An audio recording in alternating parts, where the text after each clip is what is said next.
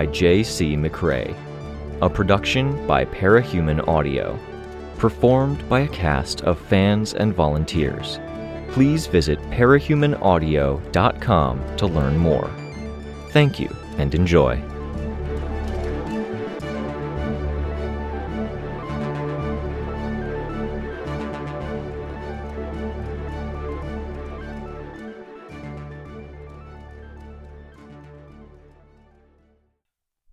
Arc 8, Beacon, Chapter 8. Our group was splitting up, each person assigned a task. Sveta attended to the outcast types, and Kenzie was even communicating with a group online while Chris looked over her shoulder. Rain or Ashley would sign off on the messages before they were sent, just to head off the worst issues. I found myself wincing a bit at the possibilities. Each of those four had their issues. Tristan had seemed confident that they'd balance each other out. I wasn't so confident, but I held my tongue. It was one group they were communicating with, and it was better to know sooner than later if there was a communication issue with those four members of Breakthrough. My destination was a tent city. Most in the tent cities had already departed for more secure accommodations, but new people were coming in regularly, and there was a stubborn holdout. As I flew over, I could see the efforts that were being made to patch the problem. Rigid black sheets of insulation were being laid against the sides of tents with yellow fabric. Tents were being moved together and connected, and equipment was being brought in, truckloads of what might have been heaters or furnaces. It was like a game of musical chairs, but the winners moved on to the next room, new people filed in from outside, and the end of the game loomed closer with every passing day. Whoever was in these particular seats come winter was going to have a rough time of it. Tents weren't houses, and this area was going to be as bleak as fuck when the snow and food shortages came full swing. Overhead, the sky was overcast with heavy black clouds, sunlight cracking through. The movement of air through portals was generating the flow to keep the clouds rolling, the cracks appearing and disappearing, casting down slices of light before they closed up again. The landmark I was looking for was a building that looked like a cube. Trucks were parked around it, getting their fuel from large drums. Rather than construction uniforms, the workers were wearing civilian gear, with only vests to mark them as anything different. I dropped out of the sky, landing on the road, where the passage of trucks and feet had worn away the grass. A gap in the clouds overhead provided a gap for the light to shine through, sweeping over the area. Had I seen that light in a movie, I might have imagined it was an alien spacecraft or a rapturing sweeping up people. This, though, it was aimless. The people weren't carried up and away here. I spotted the teen major malfunctions before they spotted me. I took a second to take stock. 2 girls and a boy, ranging from 16 to 18 years of age. The oldest or tallest member of the group was a girl with a dress-like costume that hugged her body, extending all the way to the ground. I'd come across some of the individual pieces of clothing she'd used to put her costume together in my browsing of stores and magazines, and they weren't clothes I would have looked at and thought costume. A dress in charcoal gray that hugged the body and legs down to a taper at the ankles, exploding into a poof of rolling yellow fabric around the feet. She might have bought 2 of the dresses, because the same ruffles had been borrowed from elsewhere to form the voluminous sleeves with their yellow explosions of fabric. Her hands poked through those explosions, clad in black gloves. The dress was worn over a turtleneck, which went with a ski mask that covered eye sockets, nose, ears, and chin. In effect, the fabric covered her from just below her eye level to the ground. Yellow-orange eye makeup, bold slashes of black for the eyebrows, and nicely done black hair completed the look. The guy was the tinker of the group, it looked like, and it was good they had one, given the malfunction part of the group's name. He would have been between the 2 girls in height except for his suit. I hesitated to call it power armor exactly. Power armor implied armor that was heavy enough that it needed machine power to move. Remove that power, and the tinker was stuck. The stuck part probably held true, but this guy had no armor. No, if I had to come up with a term for this guy, I would have called it an agility frame. It didn't thicken his body, but stretched it out, with a mechanical extension adding 2 feet to his legs, long mechanical gloves that started at his wrists extending the arms much the same way, and a lightweight set of bars and discs providing the bare minimum of strength to hoist what looked like a syringe filled with maybe 10 gallons of pink fluid. The syringe's needle wasn't the only mount at the front of the fluid's case, and various other tools or attachments surrounded the front end of the cylinder, all in metal of varying shades, glosses, and textures. The frame was made on a budget, given how the spray paint had settled on different pieces in different ways, and it was almost buckling between the guy's lean weight and the weight of the cylinder, to the point that the line of mechanical foot to calf to thigh formed a curve, not a straight line. His mask was a simple one, a circular plate of metal with eye holes cut out, worn over a hood of something rubbery that clung to his head. The eyes glowed pink. The girl with the dress so narrow it seemed to bind her ankles together and the frame that threatened to snap explosively under its own weight made me anxious. The third member of the group, at least, seemed a little bit more sane. She wore a flat-top cap with a brim that overshadowed a simple domino mask. Her auburn hair was wild, and her costume was a cute variation on a military outfit, all in glittery baby blue and a fabric with some stretch. I suspected it was something like a dance uniform for a particular number or event that had been claimed from thrift. A stylized music note sat on her breast and the front of her cap where badges or medals might otherwise be. Which wasn't to say it wasn't cute or cohesive. These guys had apparently spent years without much luck on the villain hunting front, but they'd at least spent the time to find costumes that were pretty darn good for the slapdash sort. That her costume was simple and effective was a point for her in particular. She was laughing a lot as she talked to the others, and there was something about the timbre of her laugh that made me wonder. A very kid laugh. People had noticed my arrival, and as caught up as the 3 were in their own discussion, they caught on that others were looking at me. The youngest one jogged over. The oldest moved by sliding herself along the ground, like a chess piece might move, or flight that couldn't lift her off the ground. And the frame. It was last to start moving my way, but first to arrive, by only a second or 2. It lurched, lunging a few steps, putting one leg out forward, letting the leg telescope somewhat with springs clearly at work as suspension absorbed the frame's full weight, wobbling like it might give way. The entire body swayed and shifted to compensate as pink liquid sloshed in the oversized syringe while it proceeded to lurch into motion again.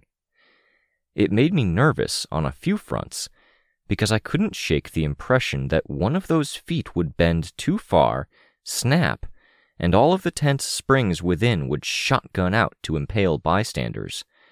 Because he moved like he was in attack mode, and I was the one intruding on their turf. "Hi," the 16-ish-year-old girl with the cap said. "I'm Finale." "Hi, Finale," I said. "I'm Victoria.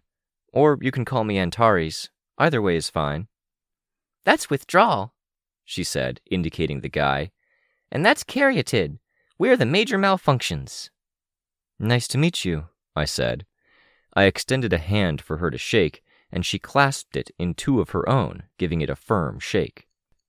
Withdrawal had to shuffle the syringe over to one shoulder, balancing it precariously there while he extended a mechanical hand across the 4-foot gap between him and my hand. Caryatid was more formal, less unusual, giving me a firm shake. "Thank you for coming this far out," Caryatid said, sounding very normal for how rigid and aristocratic her outfit was. "It's not an issue," I said. "I can fly, so getting here is pretty painless." "I'm jealous," Finale said. "Flying." There was something so guileless about the statement that I was left short on responses. I smiled at her and was about to respond when Withdrawal beat me to it. "Do you remember what we talked about when it comes to powers and where they come from?" he asked. "Yes," Finale said, with more severity than necessary. "They usually come from bad days, and sometimes other people's powers aren't as good as they seem from—" "From a distance," he finished. "Yes." "That's a good thing to keep in mind," I said, smiling. "In my case, though, it's not a problem. I like flying."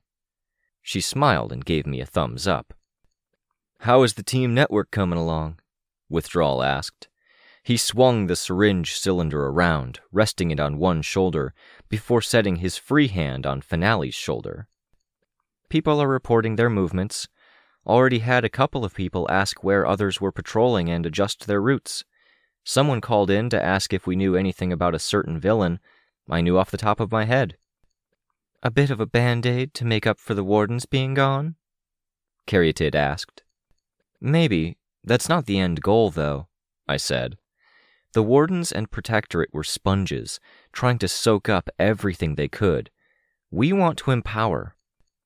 "A lot of people are feeling powerless right now," Caryatid said, looking out in the direction of the nearest hole in reality. "Can we help?" Withdrawal asked. "How are you guys with stakeouts?" "Never done one," Withdrawal said. "But we haven't done a lot that's practical. Caryatid should be pretty good with that, though." "How so?" I asked. "I switch modes," Caryatid said. "My other form can only move with my power and is indestructible with enhanced awareness while still." "A breaker form?" I asked.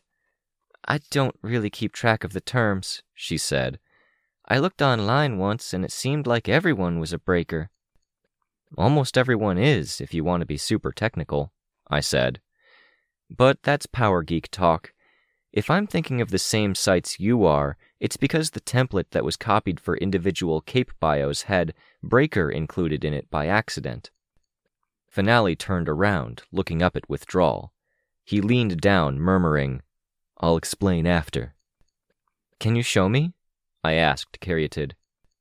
She slid a couple of feet to one side, looked around to make sure the coast was clear, and then swept one arm in front of her, bowing slightly.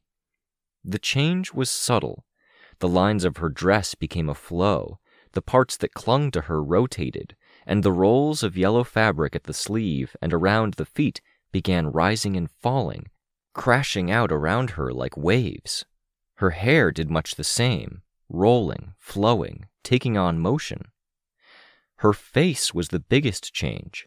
It looked like butterfly wings, endlessly unfolding, like a multifaceted book with pages constantly turning, merging into hairline and the flow of rolls, locks, and loops of hair. The movement that defined every inch of her slowed, then creaked to a halt. Waves and loops became hard crags, with faint sounds like stones scraping against one another. Instead of the pages or wings of her face unfolding, they began folding like origami or a glacier. A construction forming around her head, first around the eyes, telescoping, then moving away from the eyes to the ears with a kind of conscious focus. "Yeah, that's Breaker," I said. To Finale, I said, "Breakers are one of the labels we use for people with powers. She changes to this special mode to use her powers or to use them at her best. Breakers will often want to be careful what costumes they pick because it becomes a part of the form they take. It looks like Caryatid realized that." Finale nodded. "Breakers are complicated, so a lot of people got confused online. That's what I was talking about earlier," I said. "Even the people who came up with the system got a bit confused at first. The important thing is that Caryatid seems to have figured it out." "Carrie's smart like that," Finale said.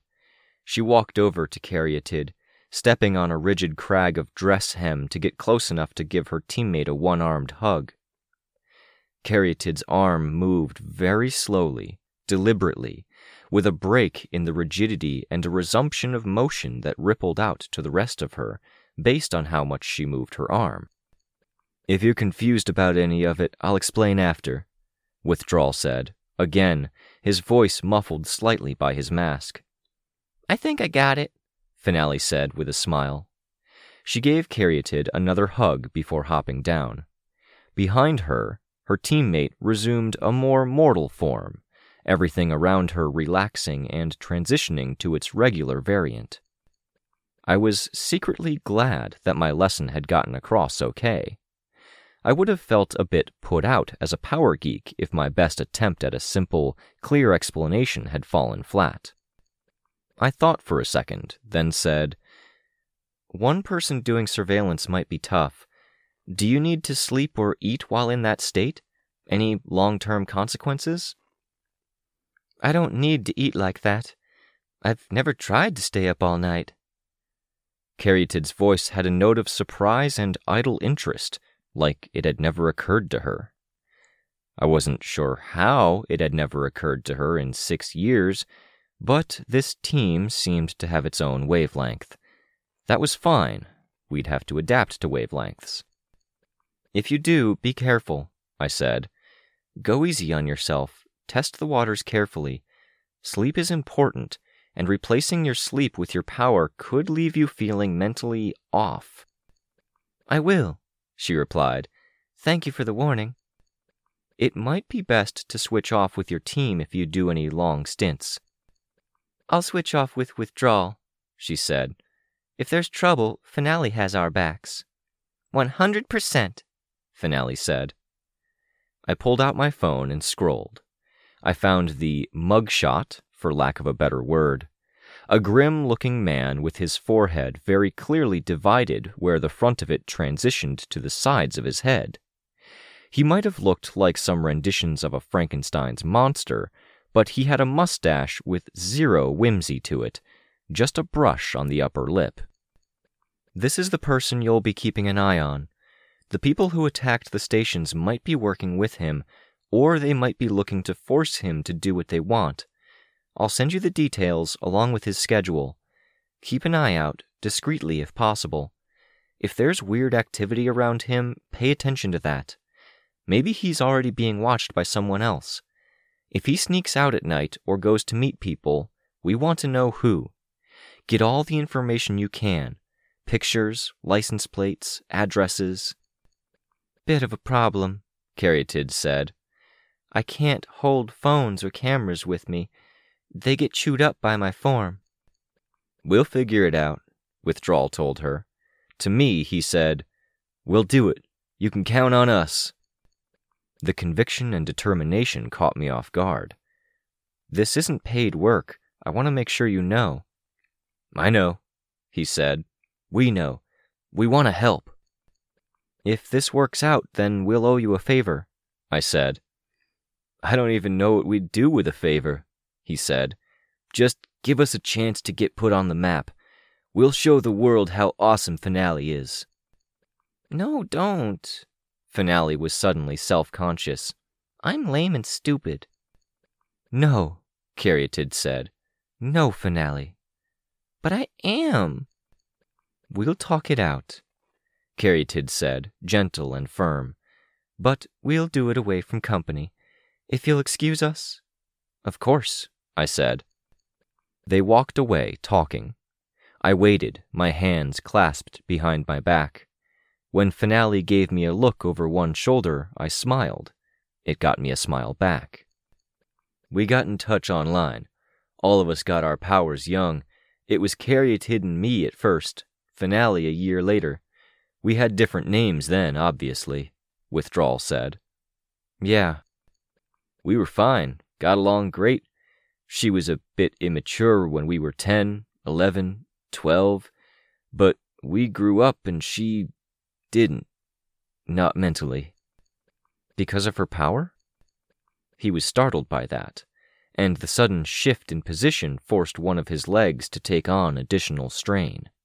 It wobbled precariously, metal straining on each flex to the extent that I could hear it creak and pop. "That's a thing?" he asked, once he'd found his stability. Geez, these guys needed to take a Powers 101 class. "Could be," I said. "I guess it doesn't make sense as a thing Powers would do. Powers tend to steer clear of the suicidal, the helpless, the invalid, or people who are limited. I wouldn't rule it out 100%, but I wouldn't blame the power either." He nodded.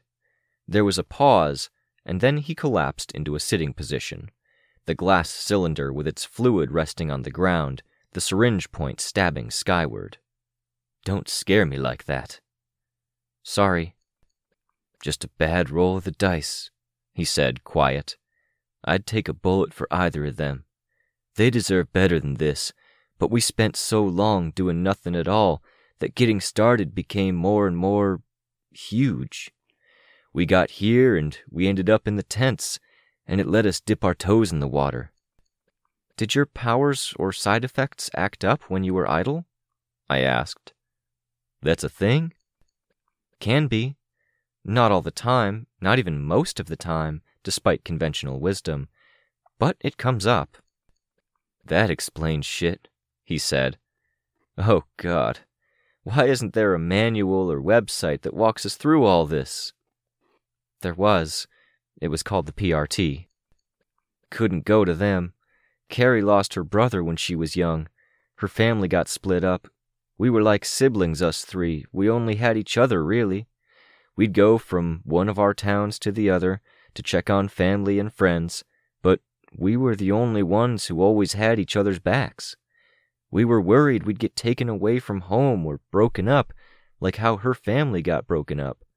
They reached out a few times, but—" He stopped there. He shook his head. "I'm sorry it was such a hard road." "The answers mean a lot," he said. "That favor I was supposed to ask of you, I think you did it. Or almost. I have more questions. After we help, maybe you can give us some answers as the favor?" "I can give you some without it being a big favor," I said. "I like talking about powers and figuring this stuff out. But for today, I think, there are things to get squared away. I have other people to talk to, like your group." "Why face-to-face?" "Because there are some things that you can only see face-to-face, like how genuine someone is or if they're interested in the mission." "We're interested," he said, with barely a breath's span between my statement ending and his starting. "I know, yes. And besides that, there's a need to establish a connection. A website that you visit a few times a day to log your activities, an email exchange, they're things that are hard to keep up with after the novelty wears off. Someone who you see face-to-face, it's harder to ignore them." "Establishing trust," he said.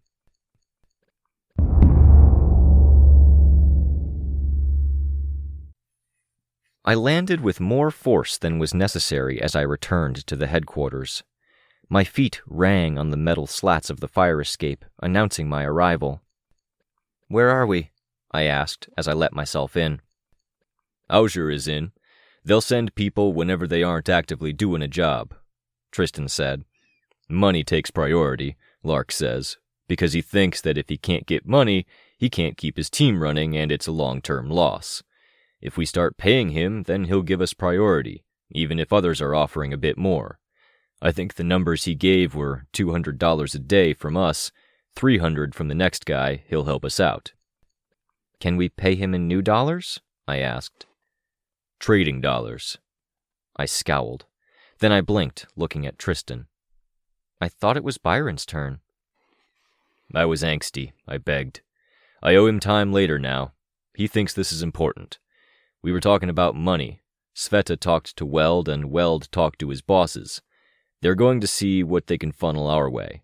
It won't be a ton, but it's going to cover rent." I looked around the room. The two members of our group who were in jail were present, as were Tristan, obviously, and Kenzie. No Chris? Out. We messaged him to come back. And Sveta? Stuck around with the people she was talking to. Ratcatcher and others Ratcatcher has talked to. They got to talking and she wanted to keep chatting. She's on her way back, but she was a good ways away. That's good. Rapport, I said. It is, except, Tristan said. He made except its own statement, with emphasis, glancing at Rain.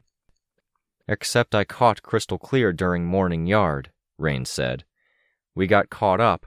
Everything was foggy before, and we're getting a clearer view now. We found Goddess. Found? I asked, my interest piqued. Kenzie opened up a screen, projecting it onto the one wall. It was her overhead camera in an area where the sky was much darker, the light that peeked through much briefer. The wind blew at people's jackets and hair, whipping it. It's a replay, Kenzie said. The camera fixed on one individual, a woman, blonde, wearing a light blue jacket with a white fur ruff collar. She walked with her hands in her pockets, head down. As the replay continued, a few droplets of moisture collected on the lens of the camera. It blinked them away. Each time she raised her head or the wind blew her hair out of her face, the camera took snapshots. The various shots of the woman's face appeared off to the side, organized into rows and columns by some system I didn't recognize. Crystal Clear is in the prison undercover, Rain said. Once I confirmed I knew you, he talked to his superiors, and they reached out to us, one subset of the wardens. They're letting us know, but we're not supposed to tell the other teams we're working with, Tristan said. The scene continued, the woman entering a store. The scene skipped ahead to when she was making her exit, now with a bag in hand. Why lead a mundane life when you're that powerful? Tristan asked. The camera zoomed in on the bag, shifting through vision modes. Each shift suggested something about the outlines of what was in the bag. Food, it looked like. Regular Earth Gimel groceries. When the camera pulled back to get a better view of her, she was staring up at it. Goodbye, Kenzie said. The hand that was holding the groceries twitched, fingers going from a curled position to straight out. The image shattered, all glitches, artifacts, violent flickering, and the brief audio of a clatter. Broken into 1.5 million pieces, Kenzie said. It hurts to lose it. She knows we're looking at her? I asked. She doesn't care, Ashley said. She doesn't, Rain said. Foresight and the wardens have been keeping tabs on major players. They knew she was interested in the prison. She didn't make any secrets about it. Her underlings have been ringing in regularly. That interest of hers was reason enough to watch her. She sees them watching and scares them off, just like she disintegrated the camera. She doesn't change her routine outside of that. She doesn't use her powers, they don't think, unless it's in situations like that just now, and at one point she went for a swim. Why is the swim noteworthy? Because she swam 360 miles without coming up for air, Rain said. She flew underwater, Ashley said. It's evasive action, ducking out of sight, going where a lot of cameras and some thinker powers can't. The still images gathered together, then the individual variances served to help it form a three-dimensional map. The representation of the head faced the camera and then began rotating slowly. Tristan spoke. We've got people keeping an eye out for the zealots that are operating around the prison. Auger is keeping an eye on the prison medical. Sveta's guys will track some key guards. Now the major malfunctions. Who did we give them? I gave them the response team leader, I said. If things get bad and the anklets don't work, his people are the ones who suit up and go in. If the anklets do work, he's one of 2 people who sign off on pulling the trigger. Good to have eyes on him, then. We'll get more teams in on this later this afternoon. She's weaponizing the second chance, Ashley said. Weaponizing? Rain asked. walking among us, disappearing into the crowd. She's gathering people, and she's being subtle about it. She's too important to go completely unnoticed, but she's doing something here. She does have minions. She's just telling them to stay away. Because keeping her allies close would draw too much attention. This way, it's ambiguous. It's really hard to take issue with someone who's living in an apartment and buying groceries. I voiced my thoughts aloud. We're just glossing over the fact she took over a planet, Tristan said. Images popped up. They were odd angles, some forced. Surveillance camera footage of the street. Someone's photograph that they had put online, which had her in the background. This is all I'm able to find right now, Kenzie said. We have thinkers we can turn to the task, Tristan said. Contacts. Foresight is offering to help. The screen was practically on fire with the lines that showed connections, 10 or more flickering through every second, brute forcing their way through possible renditions. More images popped up. Someone's dash-mounted camera caught her on the street. Let's make sure we have some resources, I said. We have the green list. It might be worth seeing if anyone could help us if she goes rogue, or if she tries to collect people by force. Power nullifiers? Tristan asked. Thinkers? Masters? Yeah. Let me do that then. Chris let himself in. His eyes immediately went to the wall. Kenzie, Ashley said. Can you do me a favor? Yep. The moment she destroyed the camera, can you go back to that? I can go back to that place and things, yeah. The image on the wall shifted, back to the scene where the lady in blue had her groceries. The scene moved around by increments as the camera hovered, swaying in the wind. There. That doesn't do me much good. Send it to my laptop. Oh, I forgot you weren't really there. Now I miss you. I'm here talking to you. It's as good as we're going to get for now. Focus in on the face. Kenzie did, doing the same with the image on the wall for our benefit as well. Anger, a flash of it, disdainful. Scared, Ashley said, and not of the camera. I don't see it, I said. I can almost see it, Chris said. You've seen the footage? I asked. Before you got back. I went out to make sure I'm free and clear if something happens this afternoon. That soon? We're not ready. There were still people to organize. We needed to find people who might be able to deal with this woman, get them on board, and then coordinate them. If none of us could go, then the hit team we recruited would have to. Beyond that, what? Civilians?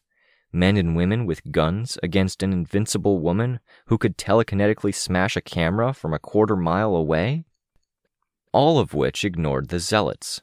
They weren't invincible, far from it, but they were invisible. We had no idea of knowing when this could all come to a head. I heard the squeak of a whiteboard marker and I looked. Tristan was at my board, where I'd listed the green Capes End teams, the same ones we'd just recruited. A black X here, a black X there. By my mom and dad even, a black X. Cap, I started, but he was talking to the phone that was pressed to one ear. I waited. He finished. Everyone was watching him as he put the phone down. When he slashed out the black X by the Kings of the Hill, it was more dramatic, messier, angrier.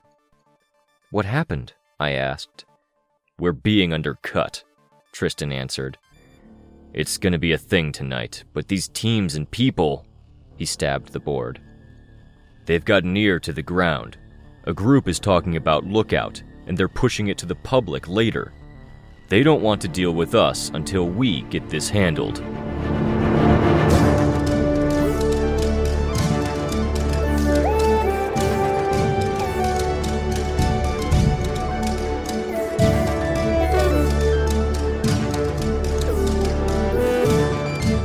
This was a production of Ward by Parahuman Audio. Ward and the Parahuman stories are written and owned by J.C. McCrae. You can find the original text and support the author at parahumans.net. For more of the Ward audiobook, as well as other community works, please visit parahumanaudio.com. Music for this chapter was by Evan Witt. Find out more at wittynotes.com. Editing by Samurai Buko.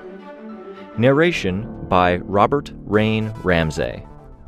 Find more of their work at our website. Thank you for listening.